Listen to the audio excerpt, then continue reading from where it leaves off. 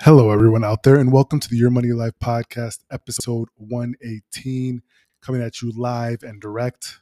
Well, kind of. I'm actually recording this the day before this will come out because I'll be out of town at a family nuptial in the Baltimore, D.C. area for the rest of this week and this weekend. So, wanted to make sure we got the episode out. No skips, no breaks. Of course, if you're enjoying this podcast, make sure you like, subscribe, hit the subscribe. I almost said hit the notification bell for our YouTube show, but like, subscribe, leave a 5-star review, comment.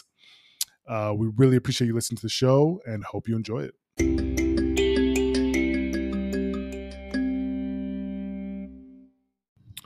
Market update and what is in the news. So, busy week for the markets. A lot more volatility in the markets than recently we've seen. The Fed just came out today and said they're raising interest rates by 0.5%. So they didn't go aggressive. They didn't go to 0.75. They didn't go to 1%. They went to 0.5%.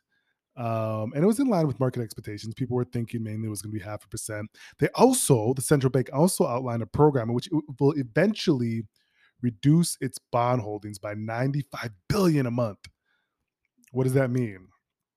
They'll reduce their bond holdings, meaning sell off their bonds and have the market, have banks buy it up, which sucks liquidity out of the market. So in times where we need to prop up the market, they buy these bonds and they lower interest rates. But now we've had inflation going gangbusters and running hot, and so they're pulling things back. They're going to reduce bond holdings. They're going to continue to increase interest rates. This interest rate move was the largest since 2000, but the market seemed to cheer it. The market jumped heavily today. The Nasdaq up over 3%.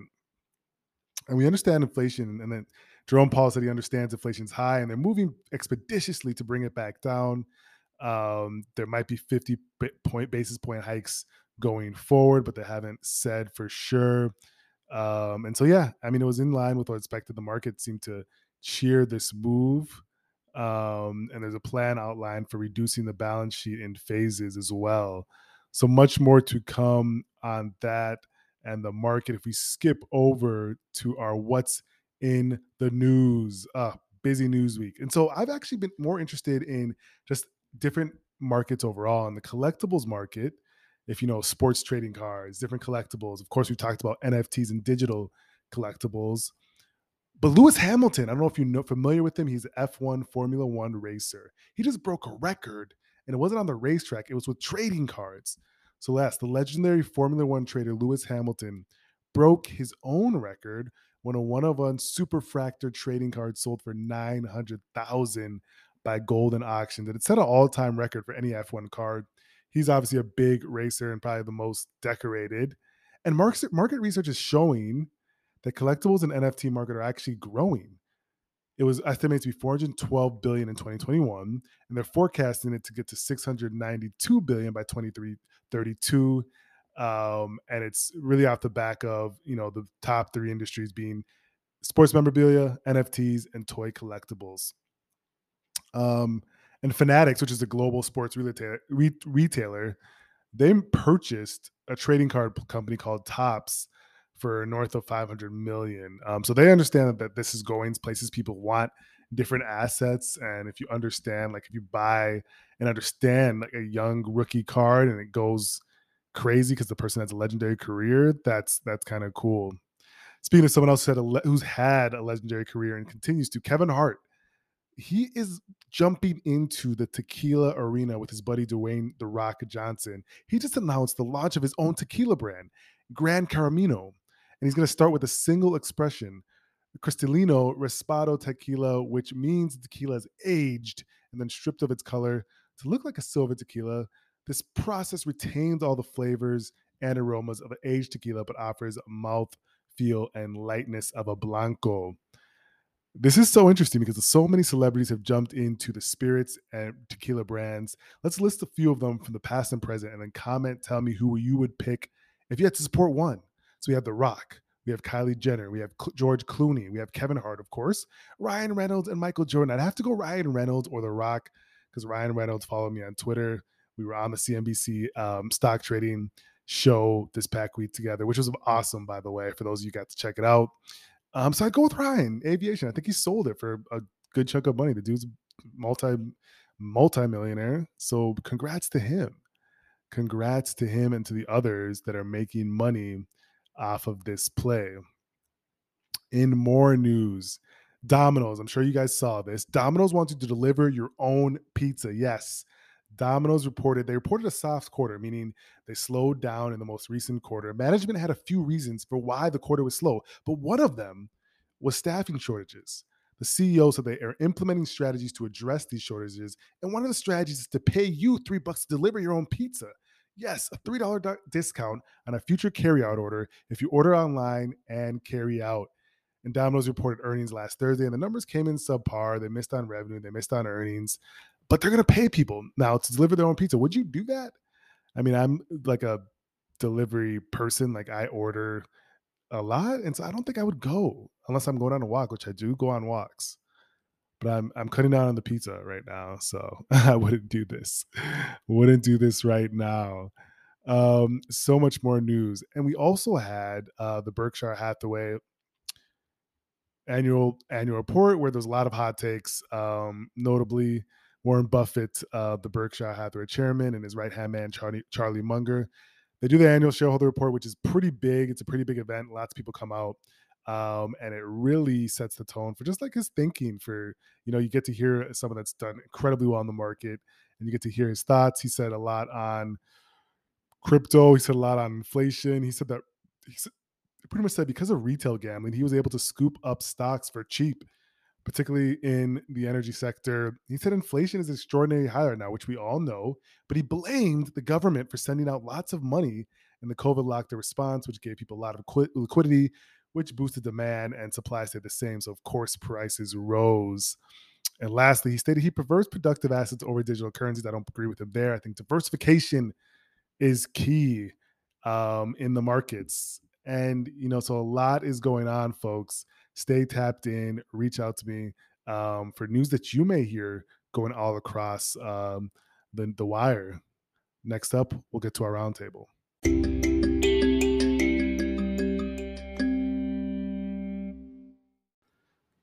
Roundtable time for this week. And this one is an interesting one. I think it applies to all areas of life. But let's talk about setting boundaries, particularly financial boundaries, and then in any sort of relationship, family, peer, I should say, peers. Well, I can't say the word.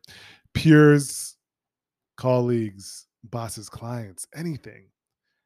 The first and foremost thing you want to do is communicate. Communication is key when you're setting boundaries, and it's something that we can all struggle with, particularly when it's any sort of relationship, communicating clearly. But if you do, you take that off yourself. Set clear communication, you take that off of yourself when you communicate what your boundaries are, what you expect, what you can do, will do, and then you put your needs first. That sounds selfish, but you must put your needs first when it comes to setting boundaries. You must keep your goals at the forefront. What are they? Maybe it's to pay off your house. Maybe it's to pay off your debts. Maybe it's to invest and build your nest egg. Put those first. And you communicate these boundaries, you're doing yourself a favor. Tell everyone you can. Maybe it's your network. And if you're dealing with someone that's not appreciating or understanding that boundaries, you have to let them know. And if you don't let them know, you cut them off. Like, I think people don't understand that you have the ability to, I guess I'm just more free than most, but like you have the ability to not work with someone, not deal with someone that just doesn't make sense because you do well already. You don't need that in your life. You can cut that off, but you have to learn to be able to do that. I'm kind of like a robot in that aspect. Other people aren't, but it's something you have to learn to do when you need to. And these boundaries are important. They're so, so important in our overall life, in our overall goals. The data is really clear. It's important for your mental health to one, set boundaries for your financial boundaries and just in your personal life. And important for your mental health to do this. More than half of people report feeling anxiety around money, with more than 40% facing depression around money. Those are stark numbers and stark numbers and scary numbers. So you need to prioritize your goals, set ground rules around the things that you want. Have tough conversations. That is a tough one for us. Communicating, especially when it's deep rooted, is super, super difficult within family, within relationships. And we're all learning. I'm learning how to do it better. And you expect resistance when you do this. When you set out your boundaries, people are going to be upset. They want to face resistance. They want to tell you don't do this. They don't want that way, but that's okay. Just keep going. You know you're on the right path. You know you've done amazing things. So just keep going and let go of that guilt, because it's not needed when you're pushing forward a goal. You have to have blinders on. So important. So important. Well, folks, that is it for our roundtable. I'm going to be out of town. Sister's wedding, family gathering. We're going to be having a good time kicking it. I appreciate all of you that listen to this podcast. Make sure you stay tapped into all the things we're doing. Share this podcast with your friends, family. We need to continue to get so many more people in this community. We've grown so much. It's incredible how fast and how much we've grown in the New Street Advisors Group community in just 2.5 years, folks. We're not even 3 years old, and we've blossomed. And yeah, I don't know if you guys saw that CNBC annual stock draft. It was last Thursday, I believe, an incredible hour with some incredible celebrities: Ryan Reynolds, David Robinson, Kevin O'Leary was on the panel picking stocks with them. So if you haven't, make sure you Google search it, check out that show, and stay tapped in with us. We'll talk next week.